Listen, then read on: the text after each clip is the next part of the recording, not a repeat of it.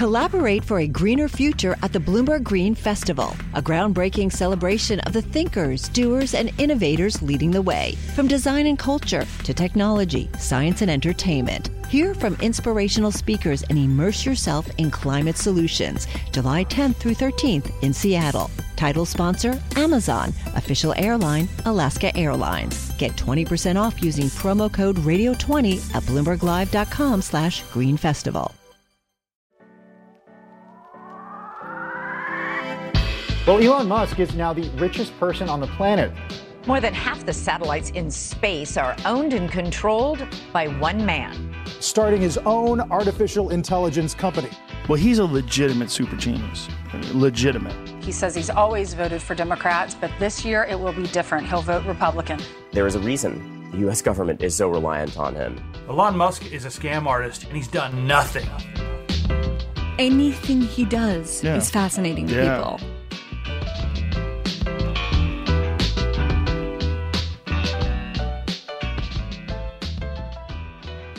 Welcome to Elon Inc., where we discuss Elon Musk's vast corporate empire, his latest gambits and antics, and how to make sense of it all.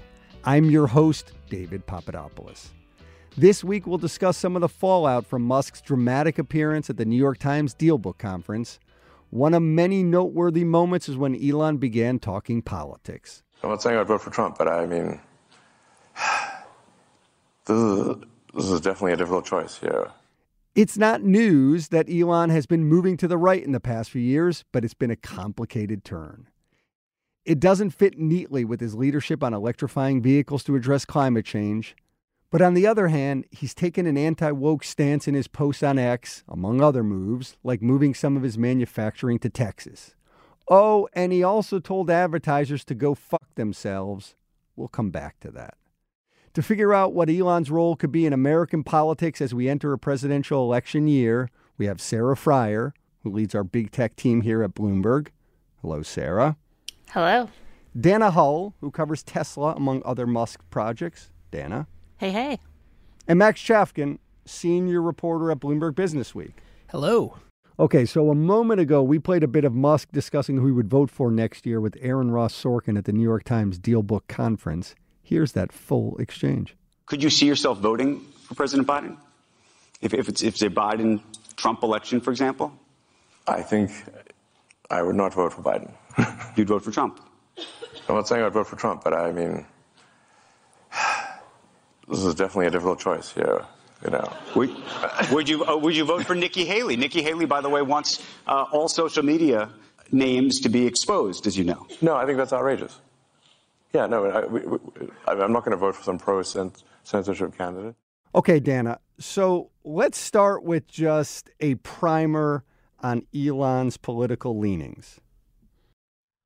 Well, I mean, I think as we've all said, they're complicated. He does not neatly fit into a box. And I think he's really a political chameleon who kind of waxes and wanes depending on how it impacts his businesses and his personal fortune. So when Tesla was a young company that was really struggling for survival and President Obama was elected and the Recovery Act poured millions of dollars into Silicon Valley companies that were investing into clean tech, Tesla was a big beneficiary of that. And, you know, Musk was widely viewed as kind of like a left-leaning climate change champion. And then fast forward, Trump is elected in 2016. We have the pandemic and Musk kind of more publicly moved towards the right. I think the clip that you just heard really speaks to this long-standing beef that Musk has had with President Biden that goes way back to like August of 2021 when Biden invited Detroit automakers to the White House to kind of celebrate electric vehicles, and Tesla was notably not invited. Yeah. And that is like this snub that still eats away at him. Yeah, it still sticks in his craw. And we're gonna dive in depth into that in 1 second. But before we do, Max, chameleon is a term I've heard you also use a lot for Musk in his politics. Absolutely, yeah. And I mean, Dana didn't mention, but of course, George W. Bush was president, during the early days of SpaceX and during Musk's early engagement with Tesla. And there was sort of an even earlier era of Musk talking about Tesla and his whole empire in kind of vaguely libertarian terms. I mean, people think of him as this environmentalist, but early on, the whole pitch from Tesla was that it was a better sports car than a Porsche. Elon was a Porsche driver, and he was like, I'm going to make a car that's even better than this. And I think that was kind of pitched to appeal to the kind of George W. Bush, compassionate conservatism. So he's moved over the years, and I think what's sort of notable about the Biden beef that Dan is bringing up here is sort of just how wrong-footed Elon Musk has been. This is like the first time since the Bush administration where he hasn't been able to find a way to get on good terms with the person who's in the White House. Everyone wants to talk about the snub. So let's go into it. Elon at DealBook spoke at length about it and sort of spoke about it in kind of somewhat raw terms. It's clearly still very personal to him. I mean, without doing nothing to provoke the Biden administration, they held an electric vehicle summit at the White House and specifically refused to let Tesla attend. This was in the first 6 months of the administration. And we inquired, we literally make more electric cars than everyone else combined. Why are we not allowed? Why are you only letting Ford, GM, Chrysler, and UAW, and you're specifically disallowing us from the EV summit at the White House? We'd done nothing to provoke them. Then Biden went on to add insult to injury and publicly said that GM was leading the electric car revolution. This was in the same quarter that Tesla made 300,000 electric cars and GM made 26. Does that seem fair to you? So, Dana, you indeed can hear in his voice how it still really bothers him. The truth of the matter is he's got something of a point here. It would be a little bit like talking about the Professional Football League and convening a conference with it and not inviting the NFL, right?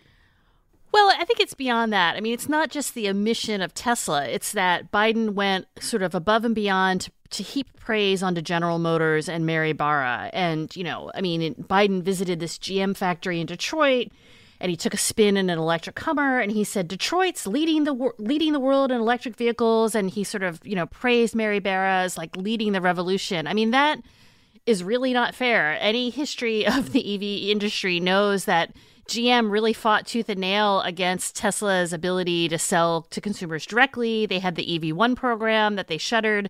So it's not just that Tesla is like omitted from all of these like pomp and circumstance shows at the White House lawn. It's that like Biden is like heaping praise on GM and like barely mentioned Tesla at all until we called him out on it. And that's what feels very personal for Musk. And that's why going into this election cycle, like he is not inclined to vote for a man who he has publicly called a damp sock puppet. He's extrapolating beyond Biden to, in the last midterm, he said, don't vote for Democrats. Right. He has indeed gone from Biden to the whole Democratic Party. Hi, I'm Ron Kraszewski, Chairman and CEO of Stifel. Financial advisors, if you're not growing your practice, you're losing market share. Stifel is a growing entrepreneurial, advisor-centric firm built for successful advisors like you. Imagine having the resources of the largest wirehouses and the support of the boutique shops, but none of the bureaucracy to get in the way of you serving your clients. At Stifel, it's your business, your book, your clients. I always tell the advisors we're recruiting, I want you to come to Stifel and double or triple your business. Most of them laugh and shake their heads, but I'm serious. Don't take it from me. Take it from Stifel's #1 finish in J.D. Power's 2023 U.S. Financial Advisor Satisfaction Study. So, there's a reason why 148 financial advisors joined Stifel last year. Come join us and find out why Stifel is the firm where success meets success. Visit www.choosestifel.com. Stifel Nicholas and Company Incorporated, member SIPC and NYSE. It might not be fair, but it's politics. It's not surprising that Joe Biden, a kind of Democrat who ran on pro-union, bring the jobs back to Detroit type credentials, would go around celebrating union auto shops, especially given Elon Musk's history with unions, which we've talked about on the show all the time. And of course, Elon Musk is not used to this. He's not used to dealing with this kind of politician in Joe Biden. And it again, it's surprising to me that he hasn't tried to find a way to embrace Bidenomics, or whatever you want to call Joe Biden's politics, because, of course, he could. He has a very compelling pitch to offer Democrats if he wanted to. Right. So you're basically saying that the chameleonic Musk of years past would have gotten over the hurt feelings or whatever, and it would just rolled with this. That's what I would have expected. What may be going on here is just that Elon Musk is a lot bigger than he was earlier. So in the old days, any president is going to single out a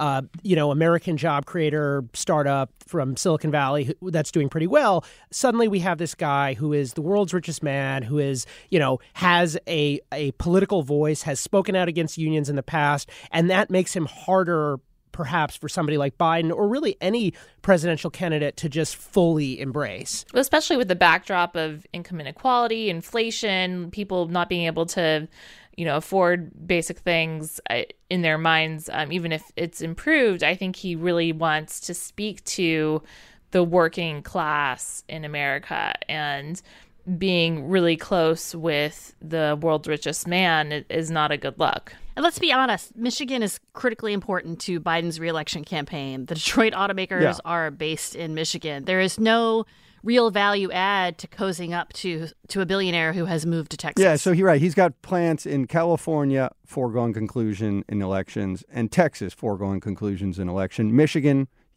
always, up for grabs, which again comes back to Max's point about chameleonic Musk. In the past, would have just sort of seen it for what it is. But let me throw this at you, Dana. I mean, is it also possible that his ability to roll with Biden and find a way to become simpatico with him also just perhaps reflects how the pandemic actually really affected him, and sort of by him, meaning Elon, and just kind of drove him ideologically further to the right?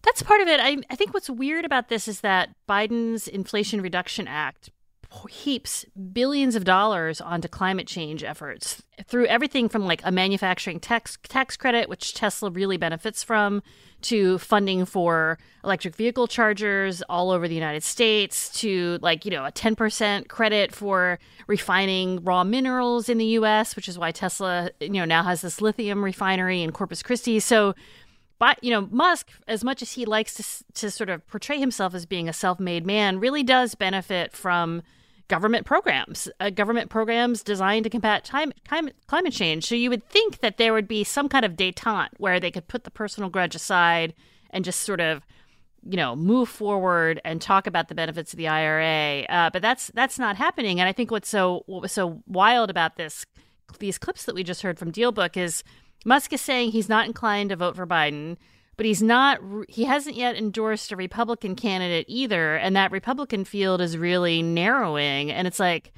what is his game here? Like, he sort of, did this big show of coming out with DeSantis. Then he sort of was flirting with Vivek. But now he's saying he's not inclined to vote for Nikki Haley. So who's left? Like, is Musk going to get behind Chris Christie? Right. Well, Max, you describe it like he's basically getting behind a handful of rump candidates. Yeah. I mean, that's the thing in that clip that to me is most surprising, his refusal or hesitancy to say that he would vote for Donald Trump, who is, way, way ahead in the Republican primaries. He's the presumptive nominee. And to me, it just shows how politically marooned Musk is. So in certain ways, right, okay, he's got some beef with the Democrats. Fine. That kind of makes sense. But he also has beef with Donald Trump. Trump has responded. How has he responded?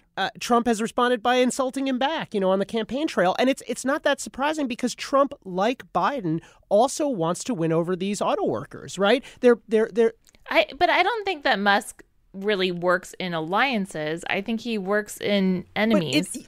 And I think that deciding that Biden and the Democrats are enemies is more important to him than deciding which Republican he wants to align with and support, because he needs all of them right now. Like, he needs the state-based politicians for launching his rockets, selling his cars, all of those regulations around car sales are very state oriented. So what's the benefit to him of making any choices right now? He's got a lot of, to Sarah's point, business interest in Florida, right? I mean, let's start back at the beginning, right? Didn't this election cycle start for him with the Ron DeSantis X launch that went oddly, Max. Yeah. He Ron DeSantis launched his presidential candidacy on X. Elon had actually praised DeSantis before. I believe he in fact said he was inclined to support DeSantis in 2024. Then Elon sort of shifted to Vivek Ramaswamy as Dana is saying, and he's at times expressed, maybe a little curiosity about RFK, who's was running as a Democrat. He hosted him on now running Spaces. he hosted him on X, and RFK, of course, now running as an independent. And I think in all these candidates, you can see why there's appeal to for somebody like Elon Musk.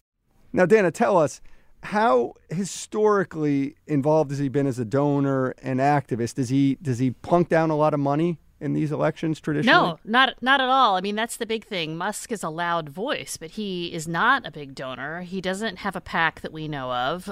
He's always donated very small to both sides of the aisle, but never been a big player in presidential campaigns. He's not like a bundler. I mean, there are a lot of big money donors on both sides, who typically give a lot to presidential campaigns, and Musk has never been that way. So that's what's sort of curious to me as we head into 2024.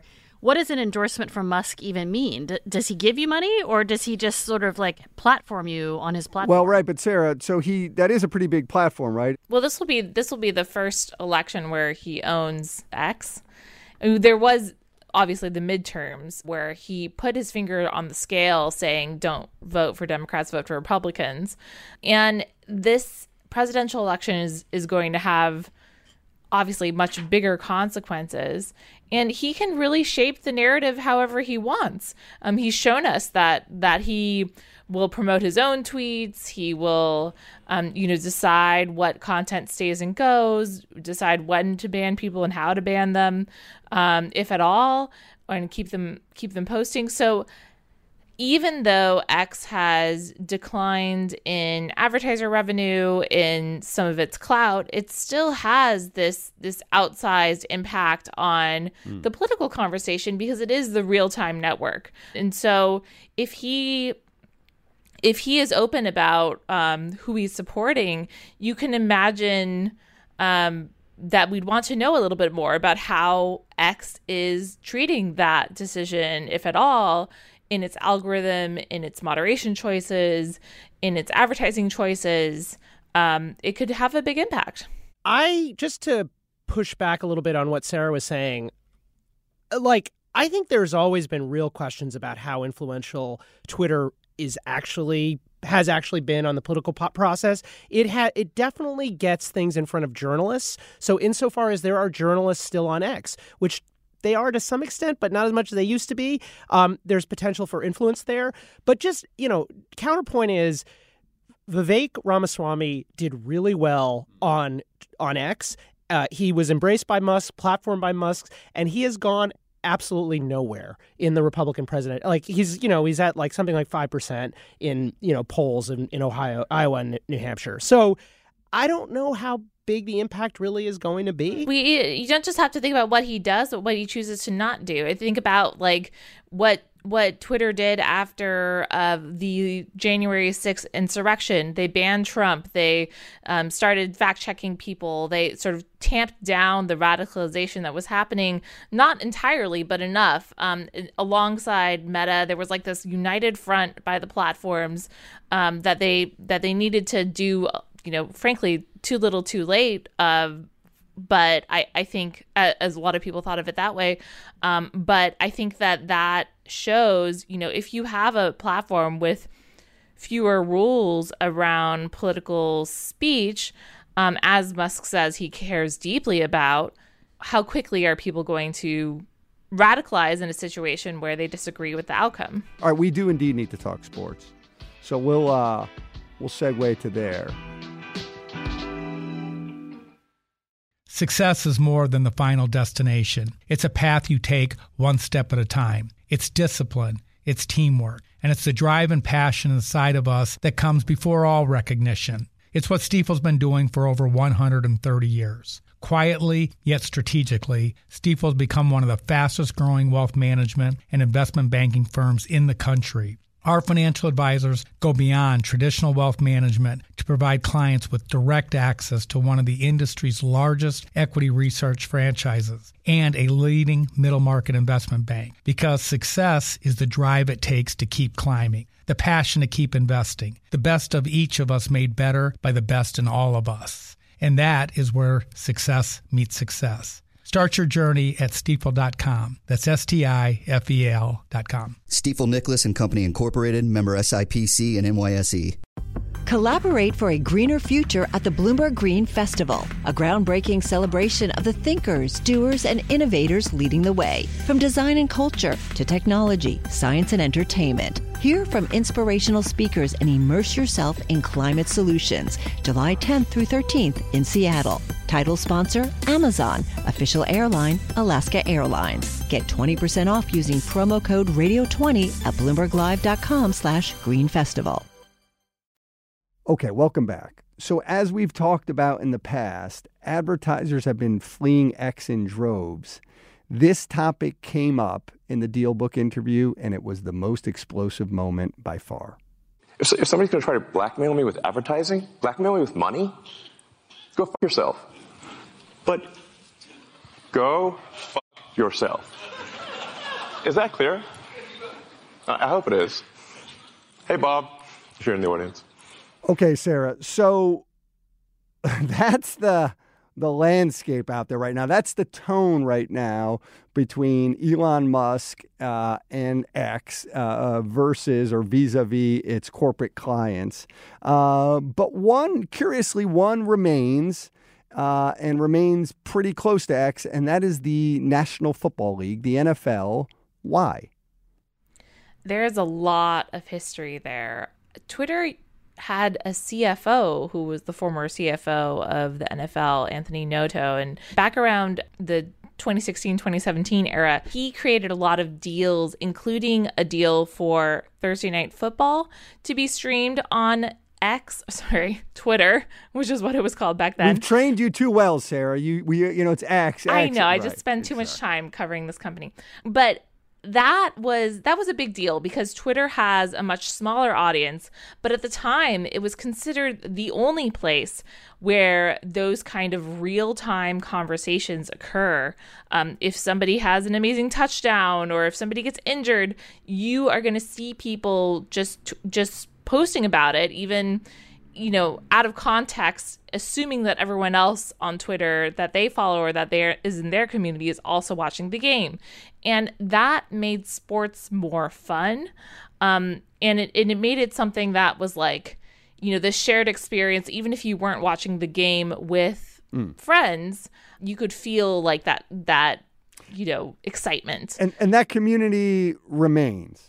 That community doesn't have anywhere to go. I mean, I think it's kind of a default. You're on Twitter because, that's where your people are. I will say I've seen the NFL start to embrace other platforms more. They're not really finding, it doesn't seem like they're finding an alternative either. They have to be on X, and there's not many brands that can say that they have to be there still. Now, the NFL is the most dominant sports league in this country. And frankly, in terms of all entertainment, it pretty much dominates the U.S. landscape. You look at the top 8 most watched shows all of last year, 1 through 8 are all NFL football games. You look at the top 20 most valuable sports franchises in the U.S., 15 of the 20. Does this relationship with the NFL at a time when so much is going wrong for X, Sarah, is it actually a road to financial viability? Is it a model they can work off of, or is it ultimately still just too small in scale to add up? Well, I think it's a legacy thing. I don't think it's something that they're building. That's just the default behavior from the years of work that Twitter did before. And in fact, what we are seeing is the algorithm is changing on Twitter to be more about entertainment, less about real time. And we've seen Musk embrace memes and posts that are maybe a little older, posts from people you may not be following.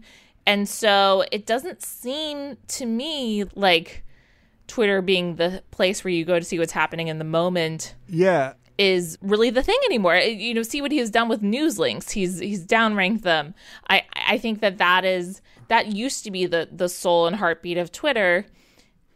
If it still got that, it's because it's just nobody else has figured it out. And so to that point, like, that tweak to the algo seems very important, right? If in the past, you know, indeed you wanted to know which wide receiver to start in your fantasy league, and so tweets on who was injured and who was going to play were enormously important, you needed that information immediately. If that's being downplayed as the app becomes more of an entertainment site, that does indeed seem like a problem, especially, Max, at a time when gambling is exploding in the U.S.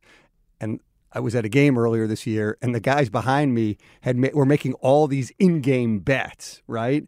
And so, like, you need that real-time information, right? Yeah, absolutely. Like what Sarah's saying is right. I mean, it's the platform. It's not as useful for sports as it used to be. Like, I use it all the time to look gamble? at. No, not to gamble, but to look at, you know, who's starting in the NFL, to look at soccer transfer news, to figure out if the Mets, which scrub, you know, pitcher the Mets are going to sign next. Don't bring the Mets up here. And you have to kind of work at it, you know, because of the tweaks to the algo. Yeah, because of the tweaks to the algo. But you can do it. And the sports influencers, as Sarah's saying, they haven't left. They're still there.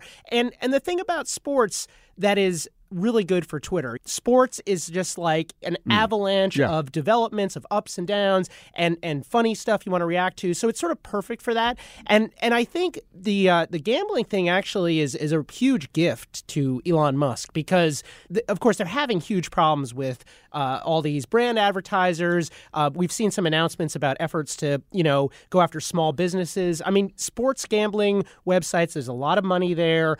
Those are companies he wants X to be the everything app, right? He's going to ask for your credit card information, and he wants you to do payments. So if you can gamble on X, that would be perfect for Elon. Yeah, totally. And so it definitely seems like this is something they can build on. I also don't think it's something that's going to go away anytime soon for all the reasons Sarah is saying. Like, there isn't another. There's no other. Right. Threads isn't better for this. I have a question about advertising on X. What's the NBA doing? Because the NBA is so player-driven versus owner-driven. You have really big names like LeBron James, who used to have huge followings. Like, is he still on X? And is the NBA doing anything around their advertising, or are they still on it as well? Because if we're talking about sort of culture war politics, the NFL and the NBA are just very different, and I'm just sort of curious about that. I haven't seen any recent statements from them, but I will say that I thought it was really funny when Musk started this kind of premium verification product that he wanted people to buy that actually didn't have anything to do with whether you were who you say you are.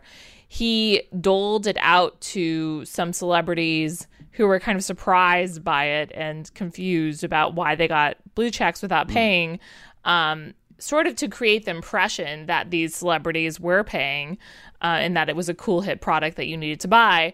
Sarah, last thing before we move on here. X's CEO, Linda Yaccarino, she keeps Xing about, tweeting, Xing, posting. I guess Musk said post is the word he wants us to use. Keeps posting about the NFL and football, but she's doing so in a sort of odd way. She'll just post, right, like football, heart, right? Like, what do we make of the Linda Yaccarino football tweets? Posts, I should say.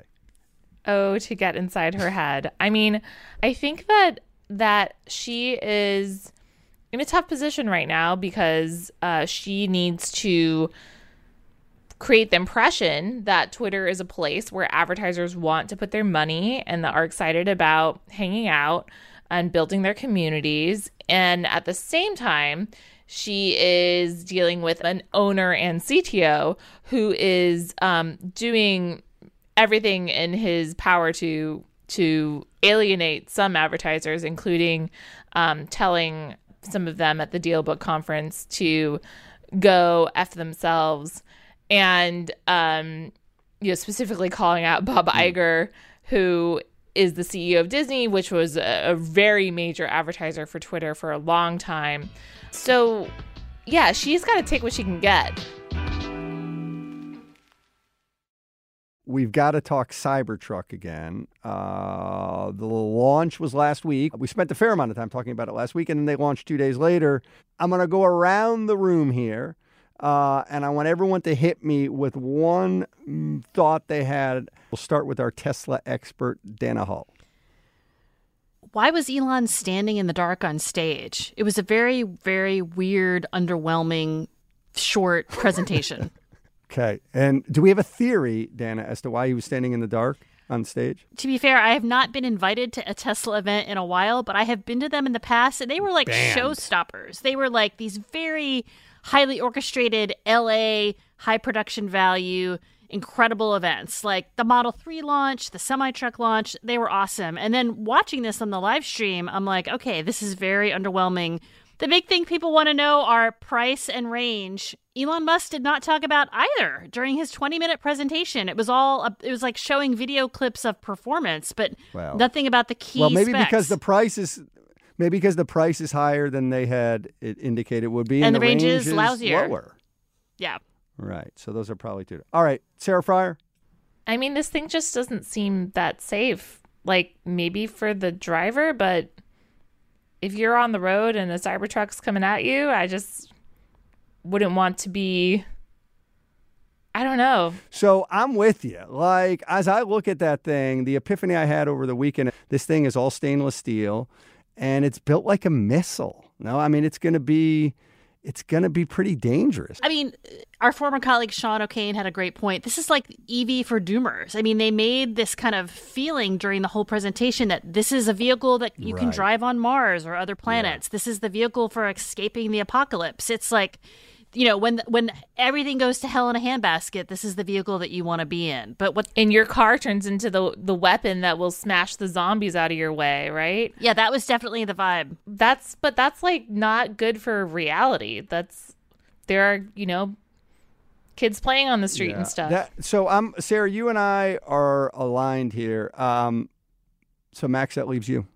So I was just gonna say, like, I am very conflicted on this because, like, I'm a cyclist and a runner, and on the other hand, like, a truck that smashes zombies, like, it doesn't. I see the appeal. But anyway, the thing that I was surprised by, which is actually related to this, is that this truck is not going to be street legal in Europe, because European regulators, for safety reasons, require trucks to have rounded edges. Like, totally. And so, like, you can't even sell this thing in Europe, which, I hate to say it, kind of increases the appeal for me. You know, contrarian in you. Yeah. But the other thing that I find just head scratching is the steering thing. Like, I read a review. There's a Top Gear review of the truck. It's largely positive, but it really doesn't like the steering. This drive-by-wire system where you can't turn the wheel. You know, you're turning the wheel sort of very small distances to get it to turn, and which is a feature in high-end sports cars, but which the Top Gear testers said was weird, especially at slow speeds. So they're out. The people are driving them already, Dana. Is that correct? Yeah, I mean, Tesla turned over, 12 of them to the first customers last Thursday night. We'll see in January how many they actually deliver in December. But yeah, people have them. Some automotive journalists got early access to them. Some influencers were able to drive them. The other thing that's really interesting is there's this whole product called the Range Extender, which you can buy for $16,000 that will add vehicle range to the battery. But they didn't talk about that during the presentation either. And that's like a big thing for a company that's kind of known for making the best range batteries in the business, to come out with a product that, you know, if you really want the range that was promised 4 years ago, you've got to buy this $16,000 thing that gets embedded into the back of your cab. People are bummed out about that. It seems un-Tesla like. So, all right. Well, we'll see. We'll see how this Cybertruck does. Thanks for listening to Elon Inc. And thanks to our panel, Sarah, Dana, Max. Great to be here. See you next week. Thanks for having us.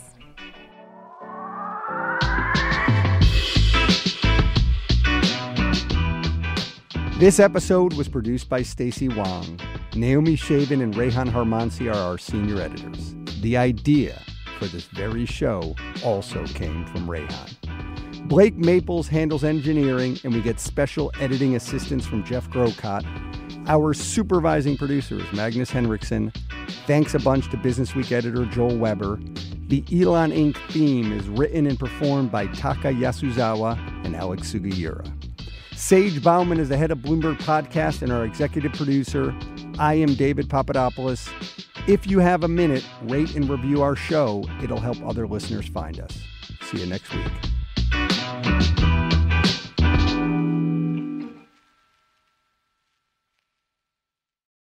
Collaborate for a greener future at the Bloomberg Green Festival, a groundbreaking celebration of the thinkers, doers, and innovators leading the way. From design and culture to technology, science, and entertainment. Hear from inspirational speakers and immerse yourself in climate solutions. July 10th through 13th in Seattle. Title sponsor, Amazon. Official airline, Alaska Airlines. Get 20% off using promo code radio20 at BloombergLive.com/Green Festival.